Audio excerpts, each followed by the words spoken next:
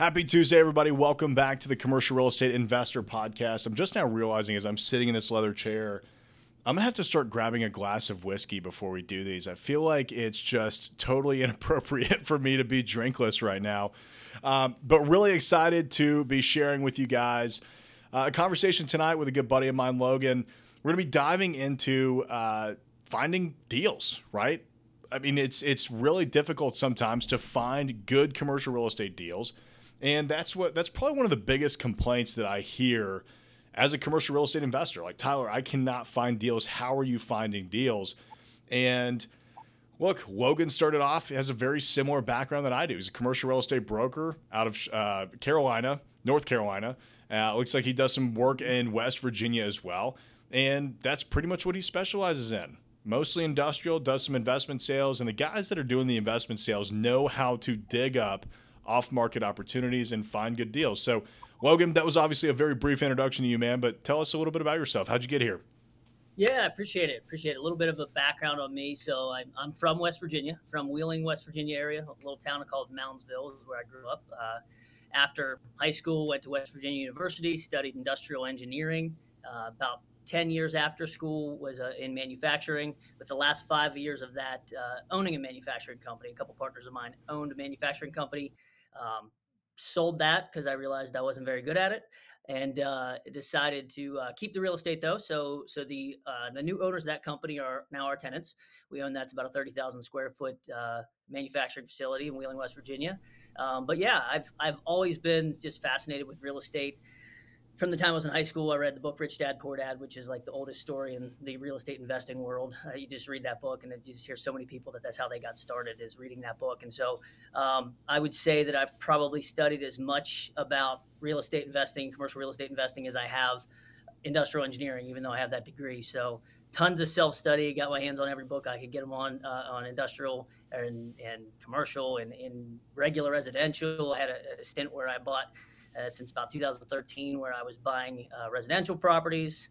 Quickly decided I didn't like that. When I first got into brokerage a few years ago, had a little stint in the resi space, but very quickly realized I didn't like showing people countertops and backyard space, and it just was very boring to me. So I like the numbers. I like digging into the numbers and helping people find good investments and make money. So that kind of steered me towards that. So I'm relatively new to Charlotte, actually. So my wife and that'll tie into what we're going to talk about here in a minute. But my wife and I actually moved to Charlotte at the end of 2020. So December 2020, we moved to Charlotte. So I've got a very strong background in industrial. Spent pretty much my whole adult career in some sort of industrial setting. Know the buildings well. Spent so much time in self-study. I think my wife gets frustrated every time an Amazon book comes to the door. It's about every day a new book comes to the door, and I'm like, I've got like 30 bookmarks in each one of them. I'm partially through each of them, but yeah, that's me. That's kind of the timeline of my life leading up to this point. That's awesome, man. That's really cool. So Rich Dad, Poor Dad, of course, is one of everybody's, it's on everybody's top 5 when it comes to real estate investing. Such a great book. If you've never read it, highly recommend giving that one a shot. Really interesting that you come from the manufacturing background to selling out and becoming a landlord. I want to kind of unpack that a little bit, because there's definitely going to be some nuggets in there. But Chad Griffiths, one of our mutual buddies, has jumped into the live chat. He's saying, look at these two beauties. And he's right. He's saying, I definitely need a whiskey in the with this chair. I've got to have it. Not cutting it. Yeah. Dwayne is saying, Logan, my God, proud of you, brother. Love it. Y'all keep jumping in the live chat. Let us know if you have any questions about anything, or just want to continue chatting and talking about whiskey. We're always down for that too. There you go. I like it. Yeah. So Logan, talk to us about starting off in the industrial space and then moving into the landlord world. What was that transition like for you? Yeah. So, I throughout college, it kind of was in tandem. So in the residential side, I was a landlord starting in 2013 buying resi properties. And obviously my scholastic career and my W-2 job career always kind of lead me towards the industrial world, and in school and out of school, both of those careers, I was heavily involved in, the maintenance of the buildings and being in charge of that, and being in charge of CapEx expenses on the buildings. So I had a really good knowledge of those things. And kind of as I was going through my career, I was also learning all about, being a residential landlord. And when we decided to sell the business and kept the real estate, that's when I really decided I'm now done with residential from a landlording standpoint. This is so much easier to be a commercial landlord, at least in my Just a opinion. little. Just a little. For me, I just was like, you know what? I'd rather get a phone call that says, we have a sewer issue and we need to fix that with money than constantly somebody's kids flushing stuff down the toilet and I have to keep fixing it. Like that's a whole different ballgame for me. So I just fell in love with that space after transitioning from a resi landlord to an industrial landlord, and just said, this is 100% for me. That's awesome, man. Kelly's jumping into the podcast saying, "Hey, Logan." Really? Caleb, my buddy, just jumped in. He's asking what your favorite whiskey is. Cool, man. So my go-to, if I'm just doing everyday whiskey, is Johnny Walker Black. I drink Johnny Walker Black. It's pretty much like if I'm just going to sit around and just have a glass. I did splurge on a little bottle of Johnny Blue the other day. Had a nice closing the other day, so I bought a nice bottle of Johnny Blue. So There you go. That this weekend. Yeah. So more of a Scotch guy. You like the smokiness of it? I do. I have started playing around with some bourbons, but mostly in old fashions. So I've played around with a bunch of different old fashioned varieties recently. So, but yeah, mostly a Scotch guy. Nice, man. Yeah, Dwayne is jumping in as well, saying yes, favorite whiskey. He's asking me what my favorite whiskey is. Man, right now I'd have to say it is Knob Creek Rye. I love a good rye whiskey. I'm big into Manhattans right now because there's just not as much sugar in them as old fashions, and so I've kind of gravitated towards that. But Angel's Envy is tough to beat for me. Okay. Whistle Pig is also up there. Whistle Pig is really good. Nice. I gotta try that. Yeah. Oh, Chad loves the JW Blue. Chad, you're gonna have to come down to the South, man, and drink some whiskey with us. There you go. I'll swing over, or you come down, and we'll meet in the middle. There you go. That'd be perfect. So Logan, how'd you end up in Charlotte? So my wife, her brother and sister-in-law, or her sister and brother-in-law live here, have lived here for 5-6 years. Every year we'd come down for 3-4 weekends a year, just kind of visit, and just slowly fell in love with the place, and just saw the opportunity here. Wheeling, West Virginia is great; it's home, but it's a small town, and it just doesn't offer the same opportunities for what I wanted to do, for what she wanted to do, and so after selling the business and leasing it back, and selling off a lot of our residential properties, it was finally at a point where we said, you know what, she works remotely. I want to do this, and there's more opportunity. Let's go. So we just pulled the plug and went. So there you go. Yeah. That's awesome, man. I mean, I am the opposite. I've always been in Nashville. I lived in Okay, to be fair, I lived in Knoxville for a year when I pretended that I was going to go to college.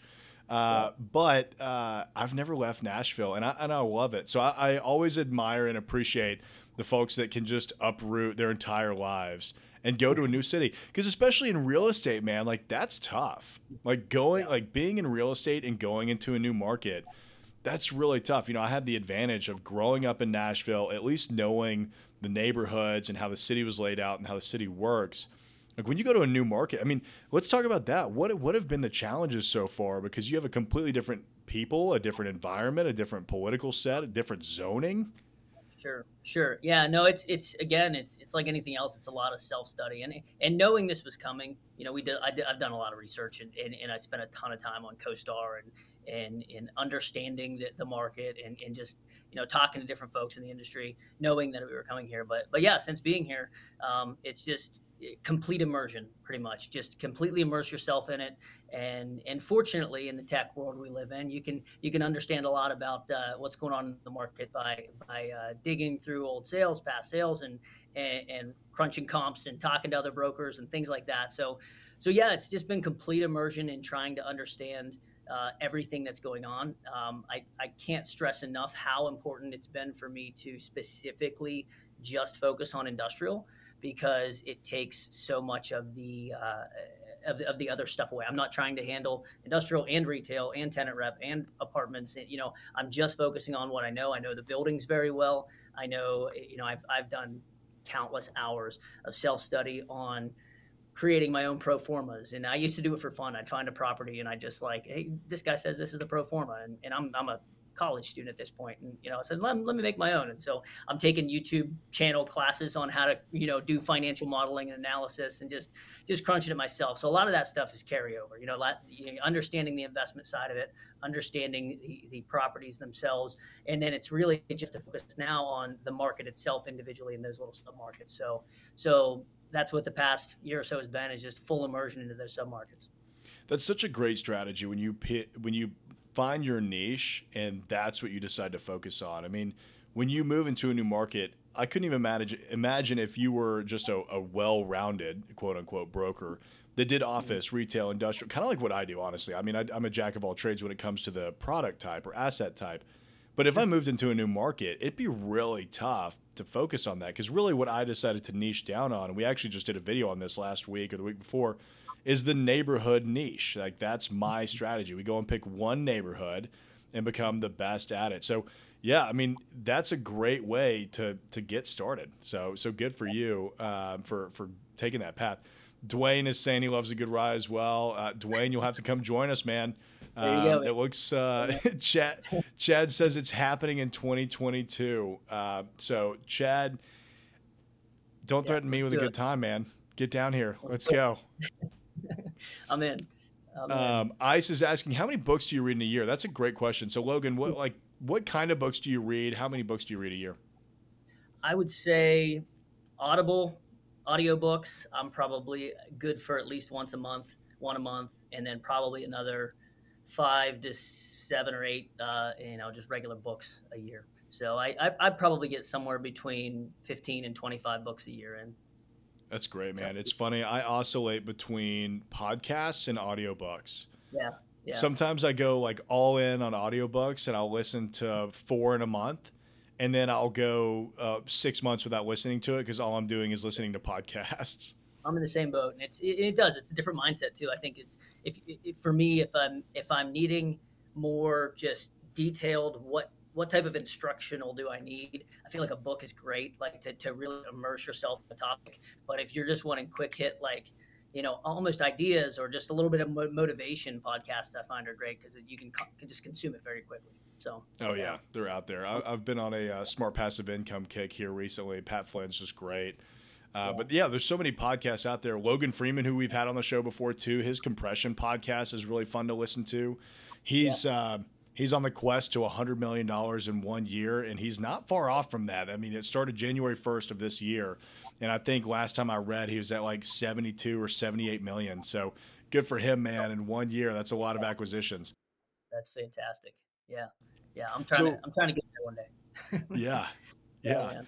So Logan, we obviously are going to be talking about finding deals. I mean, how, other than working with commercial real estate brokers, which I do believe is one of the best ways to find deals, if you were a real estate investor and you said obviously moving to a new market, you had to probably start this all back up. What do you do to find deals? So honestly, a large portion of my deal finding methodology is just straight up old school prospecting. It's cold calling, cold email, and text messaging, mostly cold calling, I would say. And it's old school and it's time consuming, but it works. And I just, it's just a phenomenal tool. If you don't have the funds, like I moved to Charlotte, I did not have a platform that was drawing leads for the Charlotte market in the form of a website. I didn't have a huge budget for, Instagram and Facebook lead marketing, so on and so forth. I didn't have any sphere of influence at all. So, I was speaking with my broker in charge here, Frank Girotti, and he's kudos to Frank. He's awesome. A couple that are on the line here probably know him or definitely know him, but I don't know if he's on or not. But Frank just said, "You look, when he first started, he worked at Marcus and Millichap a ways back, and he said when I first started in a brand new market, he said I just called. And, I'm an industrial engineer by trade, so I'm used to spreadsheets. And so the thought of being on the phone with people all day long, I didn't think I was going to be very good at it at all. And honestly, I probably wasn't at first, but it's one of those things that you just do it enough times and you get better and you get better and you get better and it becomes easier. And so, yeah, that's what I'm doing. It's what I still do. I do have plans. I'm in the process of trying to build a new website for myself to try to build some evergreen content and drive some traffic there, so I can get a little bit more passive leads. But yeah, I still enjoy cold calling. Still do it every single week, every day. Yeah, building that evergreen content is so critical. I mean, Chad, who's on the line right now, he's actually one of the first. I guess he's the first person I ever spoke to about blog posts, writing blog posts, which is kind of wild to think about because we've written so much content in the last 2 years now. But that all started because of a conversation that I had with him on, Chad, how are you finding all of these deals? Because he's up in, I believe it's Edmonton, and I was like, what are you doing? And he said, man, we just write blog posts once a week or once a month, and we've been doing it for 5 years. And I went in and looked at it, and like they're generating all these leads out of it. It's phenomenal. I thought that was so cool, but it's because you've got basically this evergreen sales force, these articles that are constantly out there working for you. So I think that's really smart. I am a big believer that anybody can be amazing on the phone as long as they practice it. What did you start off with scripts, or did you just kind of wing it? Like, what's your method with cold calling? Yeah, so I started off with scripts, and I very quickly realized that there are people who are good at being a salesman or sounding like a salesman and still sounding good, and that is not me. I'm not good at sounding salesy. So, for me, it's in general, if you're gonna cold call, you got to go into it with the right mindset, and it's a consistency mindset. It's not going to be something that it's not going to be something that's fun. And I got to put it just straight out like that. It's just not.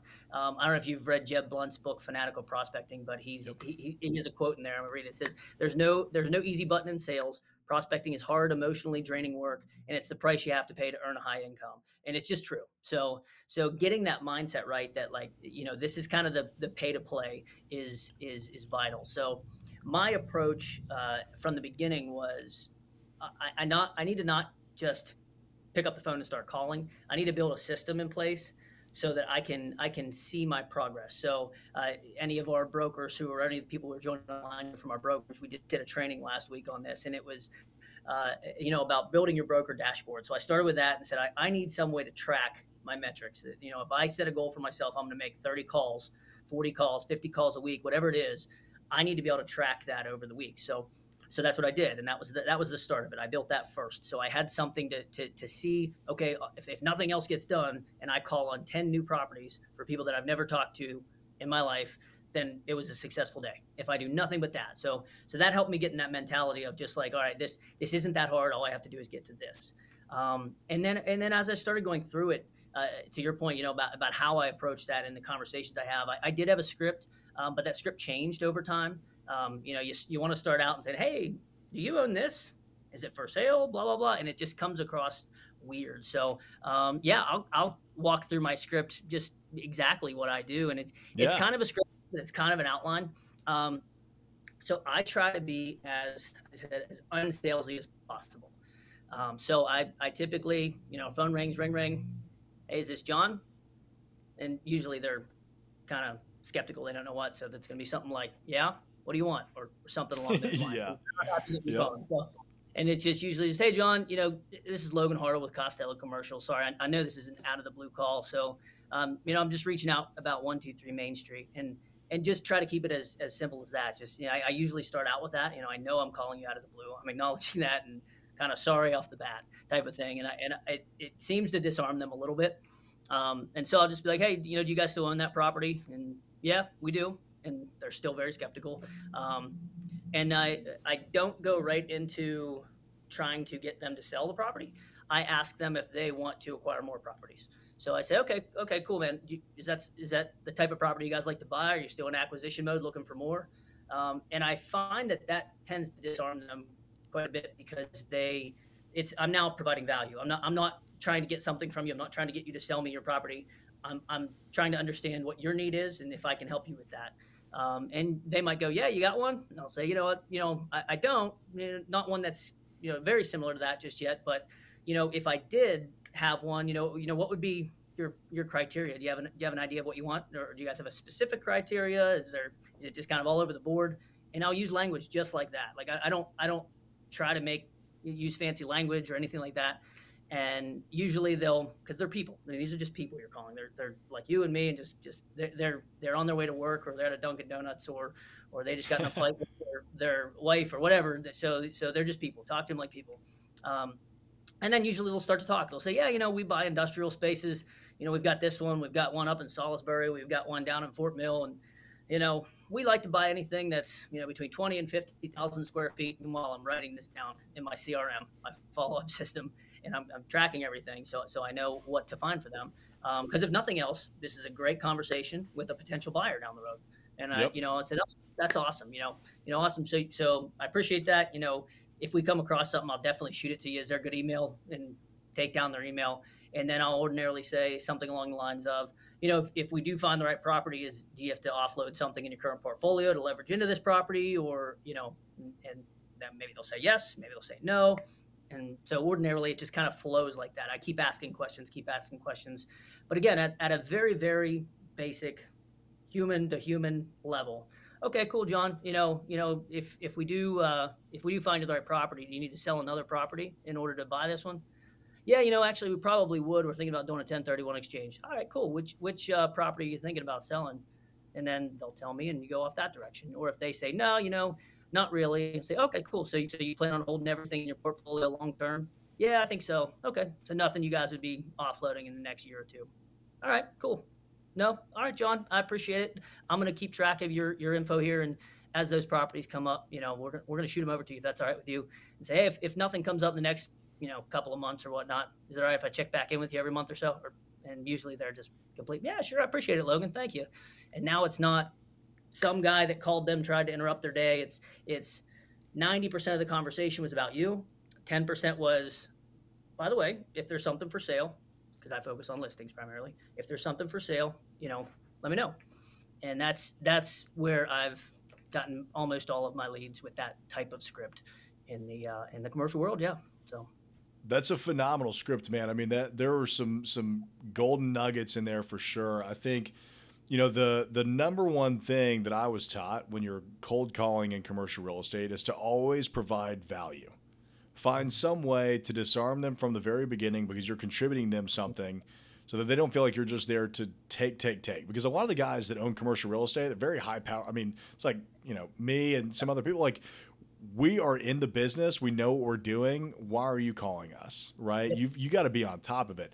And to piggyback on that, if you know of another property that just got leased down the street or that just sold down the street or is under contract, people love hearing that stuff. When people call me and they say, hey, I don't know if you knew this, but, two blocks away from your building, that property's under contract for X, that immediately is a gold star in my book because it helps me out with what I'm thinking about doing. So, man, that's a great script. Did you come up with that yourself? It sort of got a mishmash of conversations I've had and just playing with it. So I can't really remember how it's the genesis of all of it, but it's a mixture of everything and just kind of cut the fluff out. I'm an industrial engineer at heart, so I like to cut the fluff out and streamline things. Yeah. So I tried to streamline. Yeah, efficient. Let's make it efficient, but also give them value and also make it as human of a conversation as possible. So Dwayne's cure for cold calls is don't sound like anyone else or everyone else. That's very true. You don't want to. The great thing about Logan's script that he just went over is that it's more of an outline, right? Like that's what always bothers me with salespeople. Whenever they call you, you can clearly tell who's reading from a script and who just has a general outline of how they want to speak. Because it's, I think everybody's got to start off with a script because you don't know what to say. But you got to get away from that as quickly as possible because if I write a script, that's in the way that I speak. And that's not going to be natural for you, which means it's not going to come off right. Yep, absolutely. And, I've said this before to other people, is that there is no script that's a substitute for knowing what you're talking about. Like, know your product, know your type. So when you get on the phone with someone, because if they say yes, yeah, absolutely, I'm thinking about selling it. Can you tell me what the market's doing? You better know, because you better know.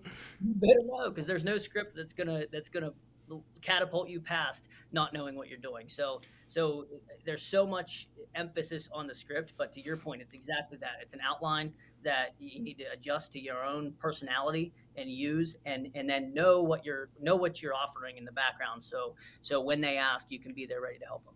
Yeah, totally. We've got a great question from EL. How much prep work do you do before cold calling? Do you have a general approach to the type of sellers and owners that you call during a session? I mean, it sounds like obviously you're going for more industrial guys, but yeah, are you looking them up on LinkedIn? Are you trying to find news articles about them? I mean, how much work do you do? So it all starts with trying to niche into and it builds on itself. So I'll go there. So it all starts with utilizing a service like Star or Reonomy to pull a list in a focus list on the types of properties that I want to go after. But then it's not. I'm not taking the time to do 10 to 15 minutes worth of prep work for each person. I know their name, I know they're the owner, and I know the address. And ordinarily, I might just quickly pull it up on Google Earth, and I'll say, hey, so and so. I'll jump into that script, and I'm looking at it on Google Earth, so I can see it. So if they mention it, I can say, yeah, I can see this building beside it, or yeah, I'm looking down the road at it. So whether I've been to the property or not, I at least have somewhat of an idea of what their property looks like, and I can talk to them somewhat intelligently about it. I might pull it up on GIS so I can get some, GIS mapping tool so I can get some information about the building, maybe understand when they bought it and how much they paid for it, so on and so forth. But I'm not ordinarily doing that because I want to be able to go relatively quickly, right? I want to go because a majority of the time you'll stop, you'll look at an address, you'll see a person, you'll look them up, and you'll spend 15, 20 minutes, and you'll call the 3 numbers that you think are theirs. 2 of them are bad, and 1 goes to voicemail to somebody named that's not their name. And you're like, dang it, I just spent all that time. So you got to just chunk through it. So like when we pull lists out of Reonomy, like I'll pull a list of, let's say it's 100 properties. Of those 100 properties, it might have 4 contacts for those properties. And of those 4 contacts, there's 4 phone numbers. So it's like I just have 1,600 phone numbers I have to dial. So to do the research on each of those is next to impossible. So I have those little tricks that I have, again, have Google Earth up and be able to just look at the property really quickly so I can speak intelligently. But I really deep dive in if I feel like I can actually help them. If I feel like one of the properties I have listed would actually be in line with the criteria they told me, or if they say, look, I really want to sell my property, because you're never going to give someone a price on the phone, whether you're an investor or maybe you're that sophisticated, but in the industrial space, in the commercial world, I'm never going to tell someone, yeah, I think your property can sell for this. I need so much more information before I even get to that point that really it's a matter of, okay, great, I'd love to help you with this and at least run a market analysis and try to give you an understanding of what the market's doing and kind of a range of where we think your property could sell. Can I meet you at the property next week? And that's kind of where it goes to. And it's never, so I don't do a ton of research until I have to. Yeah, and every building is so different. You can't possibly just know from not even being inside what it's going to be worth. EL wants you to know that it's Ezra. I mean, is that a buddy of yours? Yeah. Awesome. Well, so you were talking about Reonomy, and is that how you get the contact information for these buyers? I mean, talk a little bit more about that, because that seems to be one of the more difficult things. I mean, phone books don't really exist anymore. Most of these properties are in an LLC that gets forwarded to a PO box, sometimes out of state. So that's tough. Yep, absolutely. So yeah, I'll use Reonomy and CoStar primarily. You can pull buyer leads, you can pull seller leads. If I'm just specifically going after buyers, you can pull in CoStar a list of the owners of properties in your area by asset class. And so you can pull that and start calling, and it's got phone numbers where they are. And those are primarily the same script too. Hey, XYZ big private equity company, just want to introduce myself. And, here's what I do. I'm in the Charlotte market. I see you buy properties all over the country. As you know, Charlotte and Raleigh are growing like crazy. I'd love to understand a little bit more about your criteria and know what it is that you guys are looking for. So if it comes across my lap, I can share it with you. And it's that same thing. Okay, great. Yeah. And almost none of them will sign any, if you're a broker listening or you're trying to get into commercial real estate, almost none of them will sign a buyer agency agreement with you. You're going to be one of 100 people who are sending them properties. So your job is to find a property that you can bring to them. If you're an investor, those are good conversations to have anyways. Those are people who are the top tier of your competition who honestly, maybe as they're growing through their investment and they're becoming more investment savvy, they're getting larger properties. They may have some smaller properties they want to dump off, right? So talking to private equity companies, talking to hedge funds, private equity companies, REITs that might want to start offloading some smaller properties might make sense. So so I'll dig through those channels. Reonomy is primarily just looking at sellers, but you can do the same thing. If I pull a list and I start to look through Excel and I what's the word I'm looking for? Shoot. If I want to, essentially, I can see how many owners own what different properties, and if the same person pops up over and over and over again, then I can say, okay, I really need to call that person. Yeah. But yeah, that person's worth contacting. They're worth contacting. So yeah, so I'll do that, and that's how I pull my lists. And yeah, then I'm trying to keep track of them either in Salesforce. Ordinarily, I'll use some sort of spreadsheet so I can mark off good numbers, bad numbers, blah blah blah. Once I get a good number, toss them into Salesforce. I know this is a good person. I can do a follow up with them. So, do you find that data to be typically with Reonomy? It's all over the place, honestly. I have emails are probably, for me, it's probably 50-50, maybe less, maybe 40-60 in terms of, good to bad. Phone numbers, they're going to give you 8 phone numbers. You're going to call through and 1 or 2 of them might be good. But then it's just a matter of continuing. The addresses tend to be pretty good. The addresses are almost spot on, at least. But and that's the easy stuff to have through, they registered through the Secretary of State or whatnot. So, but yeah, there's a lot of sifting through phone numbers to try to find the right ones. But once you go through it once, like I mentioned, if that's 1,600 phone numbers, I mean, it's going to take you a while to call through all 1,600. But once you get through there and you've marked this is a good phone number, this one of 8, now it's going to take an eighth of the time to get through the next time when you're calling back through. So there's a little bit of leg work involved there, but you want to make money or not, right? That's it. That's exactly it. Yeah. Do you use some sort of like auto dialer that you just load them all into? You know what? I need to. I haven't yet, but I really need to. I really need to start doing that. So we actually have we've got some folks who work with us who have been doing some cold calling lately for our firm, and they have an auto dialer that they use, and I'm jealous. I want to start implementing one so I can do it and be faster. But yeah, right. But yeah. I do kind of like the standby. So a lot of auto dialers will start dialing, and whoever picks up, it'll then drop the rest of them and go to that. Since I do like to have Google Earth up, and I like to have just a little bit of info in the GIS. Yeah, it's tough. I kind of go a little bit more in order with that. So, but that makes sense. Caleb wants to know if you have any advice on the pitch for someone who's not a broker. What kind of value can you bring to a potential seller? So let's say you're the buyer and you're contacting these sellers directly. I mean, I would imagine that script only needs a minor modification to say, hey, look, your property fits my criteria. This is kind of what I'm looking to purchase. I mean, what are your thoughts on that? Yeah, I think so. I mean, I think you could very much use a very similar script. Hey, just I know this is out of the blue. This may or may not make sense, but I'm looking for similar properties to this, and just wanted to know if it's an asset you'd consider trading. I'd be happy to help you find the next property. Obviously, I spend a good bit of time on the phone talking to people, like just exactly like this, and I run into sellers all the time who want to sell something that doesn't fit my criteria. If let's say it's a multifamily property and it's 10 units that you're trying to buy, and they say, well, I'm gonna roll this into a 50-unit building. You say, well, if you want to sell to me, I'm happy to keep calling, and when I find that 50-unit building, I'll help you. I mean, we live in a market in Charlotte right now that's so hard to find multifamily properties specifically that might be the only way you get a hold of it. Help that person find their next one in exchange for getting it. Otherwise they're going to go to market with it and probably get it for a lot more money than you're going to be able to buy it for. But if they know they've got a buyer, you're a cash buyer. Some people just want to get the deal done, and if you can add on to that, helping them find their next one, why not? Yeah, and I think too, just continue to think through what value can you bring to this other buyer. Right? Maybe you own a property down the street. Hey, by the way, I just leased this for $20 a foot, triple net. Maybe if you need comps or anything like that, just wanted to let you know.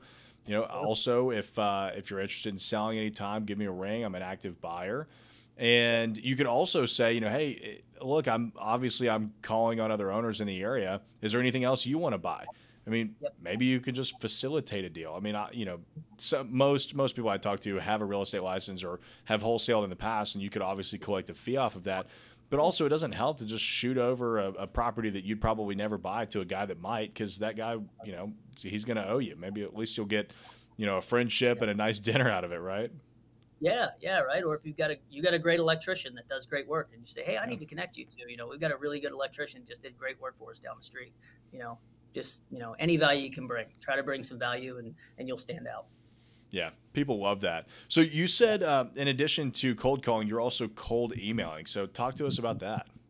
Yeah, so that is one that I've found an automated solution for. So I use Mailshake. It's an automated cold emailing platform. So I'll input emails, and there's a filter in there that basically will say, you uploaded 500 emails. We think 200 of them are going to bounce back, so they scrape those. We think out of the rest of them, there's 150 that we think will deliver well, and then you import those 150. You can build, essentially a drip campaign via email. So if you want to have scheduled follow-ups, and it personalizes it, so you can call them by their first name, so on and so forth. And I've done a lot of that as well. So after I've called somebody, I want to put them in some sort of repeater. I'll put them into Mailshake and make sure I'm at least touching base on a couple different fronts there. And if they are, to someone's point earlier, if they are on LinkedIn, I usually try to hit them on LinkedIn as well and touch base with them there. So That's really interesting. What's your conversion rate for the cold calling versus the cold emailing? if I get someone on the phone cold calling, it's probably, I would say 25% of the people I'm able to at least get a meeting with, and that's a success, right? I'm able to get a meeting with.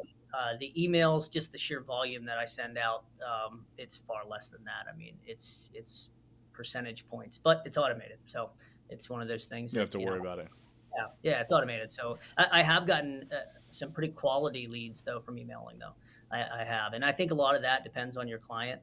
For me, the people who might be the decision makers, maybe they're a business owner that worked in the business that also owns that industrial property, and during the day they're on calls, they're running around, they're going to different meetings, so on and so forth. So dropping them an email in their inbox that they can get to at the end of the day when they have time to sit down might make some more sense than trying to get them at their desk. So try to hit people in a couple different ways, just so whatever lines up best for them, that's what we can do.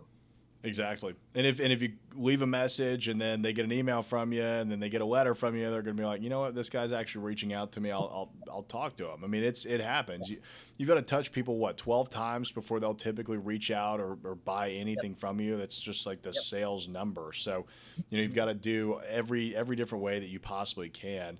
And one thing I want to reiterate too. So Logan is obviously saying a lot of this from the broker's perspective, but if you are an investor, you're a buyer, and you're doing all of these you're trying to buy stuff off market yourself, these methods work just as well. You'll need to modify the script or modify your approach just a little bit, but I mean, this could work for just about anybody that's looking to find real estate off market.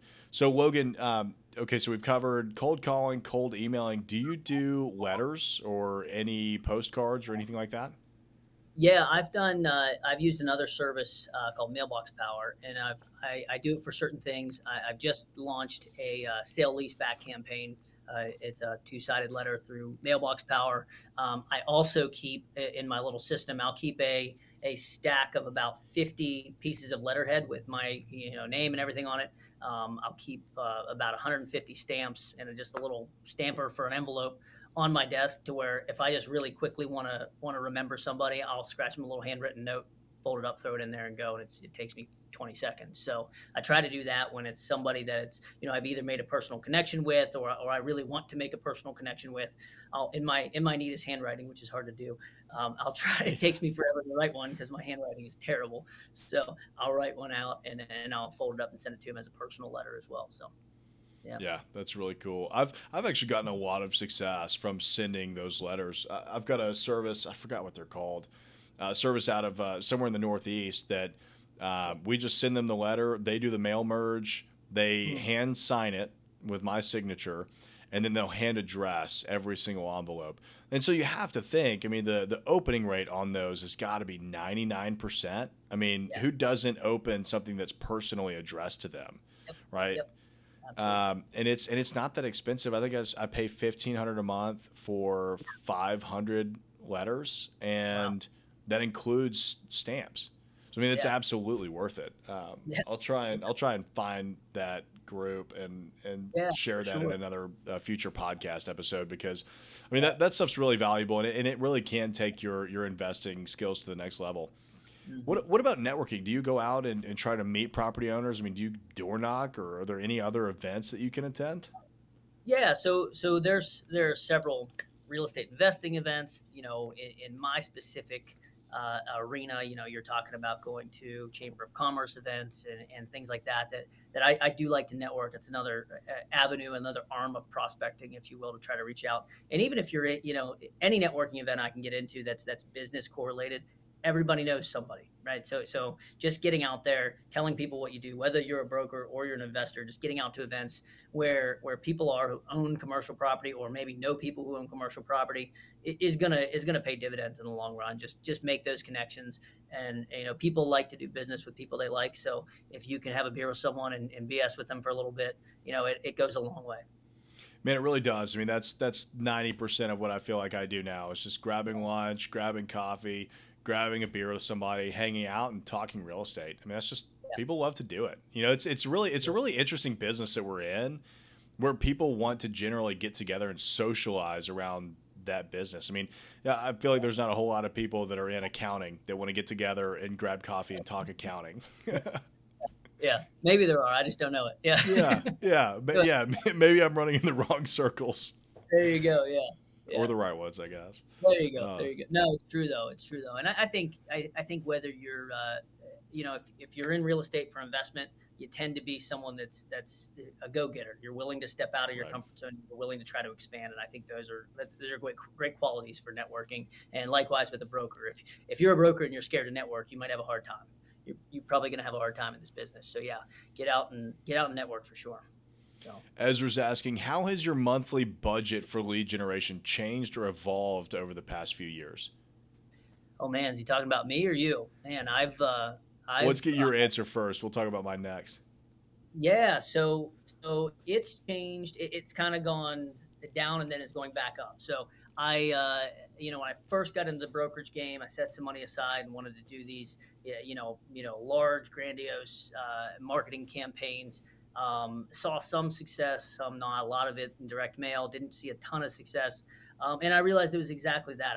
I wasn't dialing into the people that I needed to dial into. I wasn't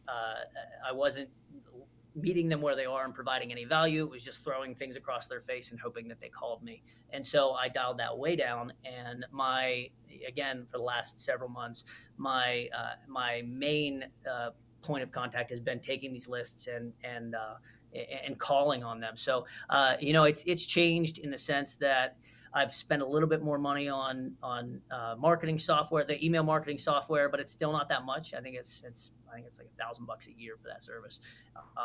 And then the postcard mailing and the letters that I'm sending out, they're more informationals now. So the sale leaseback letter that I'm sending out is geared towards the finance professionals at these organizations to say, hey, here's a way for you. If you don't want to refi, you can do a sale leaseback. And for those of you who don't know what that is, the owner owns the building and operates a business out of it. The business needs to keep operating there, but they want to cash in on their equity, so they sell the building and then lease that building back from whoever buys it. So that's a sale leaseback. So I'm sending out a letter for those people, and those are probably 50 cents a piece, going out to around 1,000 people. So my budget is growing as I see more success and it grow. I could see myself in the couple $1,000s a month range here in the next 6 months. But right now, that's the best part of old school prospecting. The payoff for being willing to pick up the phone and call people it's very cheap. It's very inexpensive. Yeah. If you're willing to put the time in and you're willing to work, you can generate some of these. Now things like Reonomy cost money. Things like CoStar cost money. Those are expensive. So yeah, you got to pay for those things. But yeah, it's evolved. As I said, I was spending a lot more in the beginning, focused a lot more on just cold outreach and prospecting, and things are going very well. And I'm investing those profits back into some more evergreen content, as we said at the beginning. So. Yeah, I've followed a very similar path. I mean, when I first got started, it was all letters and cold calls, because those are about as cheap as you can get. You're putting your time into it, right? I mean, I was just printing off letters at the office, signing them, addressing them myself, and sending them out. And I committed to doing, 5 or 10 a day. And so there's not a whole lot of money that's going into that. When you don't have money and you've got time, you got to spend your time doing something. So it evolved from there into more digital and online types of marketing. So like Facebook and Instagram ads and some other stuff. I ended up finding we got up to a point where we were spending $50 to $100 a day on Facebook and Instagram ads, and I just wasn't seeing the returns. It just didn't seem like I was getting a lot of traffic, but we weren't seeing conversions. Which, I mean, maybe you could argue that our website isn't designed well enough to get conversions, but that's just, it's not true. I still get people submitting through our website today, and we're not marketing or paying for any marketing anywhere. So I don't know if I was just getting in front of the wrong leads or what. And then we kind of dropped off with the letters and the cold calling. I still haven't cold called in years, but we've gotten back into the letters. We're doing, more letters now. We're doing more postcards. One of my biggest lead generators is my current listings. I mean, again, this is obviously getting into the brokerage side now, but we decided to niche down into a neighborhood. Well, if I have 10 listings or 12 listings at any given time, and they're all in one neighborhood, people are going to drive past that and go, damn, this guy has everything on this side of town. Yeah. That's the person to talk to. Right. So that actually was one of the best lead generators that we ever had. It's just our own signs. Yeah. Well, and that feeds right into what you were saying about, if you are an investor and not a broker, you can take that same concept. You just bought a house, let's say, or you just bought a big industrial building, you just bought whatever, and send it out to local, some of the neighbors who you might want to buy their property as well. Say, hey, by the way, just want to let you know, we just closed on this. Here's what we did, blah, blah, blah. And maybe it turns into a conversation. Maybe you end up buying their property down the road. So. Yeah, exactly. Hey, Jacob wants to know, what is the typical time span for you from initial contact to listing a property? Oh man, it varies. I would say it's probably for a good lead who's gonna join. It's probably a couple weeks. Ordinarily I'm gonna be. I've got some people who I get on the phone with them and they're like, yeah, I like it. Let's go. And then there's some people I've been dealing with one guy who I'm going to get the listing. He's told me 100 times at least. I think I am not inked yet, so you don't know. But it's been going on for 7 months, and it's been it's in Salesforce, and every couple of weeks it's, hey man, just wanted to touch base with you, see how you're doing. Hey, I'm good. We're ready to do this. I just need to tidy up a few things, and we'll be ready to go probably here in the winter, and then it's probably here in the spring. Hey, probably here in the summer. It is what it is. Sometimes they take a while, and that might not happen for a year and a half, but you just keep contacting. But yeah, try to have that funnel to move them through as quickly as possible. So, I try to get them, as we said, when we're on the phone, if I can get them to an appointment at all costs, I try to. Some people are very adamant. Nope, bring me an offer, or I don't want to even talk to you. Like, well, I can't bring you an offer until I get, X, Y, Z information. And then I need to put it in front of my buyers. We obviously don't work for free. So, at the very minimum, we have to do, a limited agreement or at least a commission agreement that says, if I find you a buyer, here's what we'll do. And then they're, well, maybe that. And then, so it depends. Some people are ready to go. Some people are just, it's going to take months. Yeah. But, yeah. Yep. Exactly. You never know. Sometimes you find those, the ones that are just jump on it and you're like, man, this is the perfect client. And then sometimes there's some that just make you work for it. And you're like, you know what? Yeah, I guess it all averages out. Yeah, for sure. Yeah. Well, Logan, do you have any final tips on finding off-market investment opportunities? I would say, just my advice for anybody would be to just create a system and follow that system. It's consistency is going to be key for you. Having that mindset is going to be key for you. If you choose cold calling, realize that it's kind of like working out. If you've never worked out before, if you haven't worked out in a very long time, and you go to the gym and work out for 3 straight hours, the very next day, the last thing you're going to want to do is go to the gym. You'd be much better off going to the gym for 10 minutes and doing a brisk walk, and then the next day going for 12 minutes, and then the next day, and then 2 months from now, you're going to be running for 2 miles. And that's the way I would go about this. Whether it's letters, whether it's cold calling, whatever it is, just walk before you run. And you're going to be a lot better off in a mental space to keep going for the long run. Yep, so true. Logan, if anybody listening wants to get a hold of you to talk about investing in some commercial real estate, where can they find you? So they can find me at, you can email me. It's just Logan at costellorei.com, Logan at COSTELLOREI.com. Instagram, it's logan.hartle. We also have a mastermind and networking group, True Commercial Real Estate group. You were actually on that group a couple of weeks ago. That was awesome. Thanks for coming on that. That was yeah, so we have a YouTube channel out there. If you just YouTube True Commercial Real Estate, we actually have a weekly. Essentially, it's a self-improvement section, and then monthly we interview a guest, and yeah. So the nice thing about that is it's actually a networking and mastermind group primarily, and we bring guests in to talk to that group, and then we put it out on YouTube. So if you're interested in connecting with some other investors and learning more from investors all over the country, yeah, it's a great group to tune into. So those are the 3 ways. Love it. Logan, thanks for coming on the show, man. Thank you to everybody that jumped in the live chat with your questions and comments. That was a lot of fun. If you're listening on the podcast, don't forget to rate and review so that we can get in front of more people who need to be learning about commercial real estate. If you're watching on the YouTube channel, hit that like button, subscribe for more commercial real estate content, and we'll see you next time.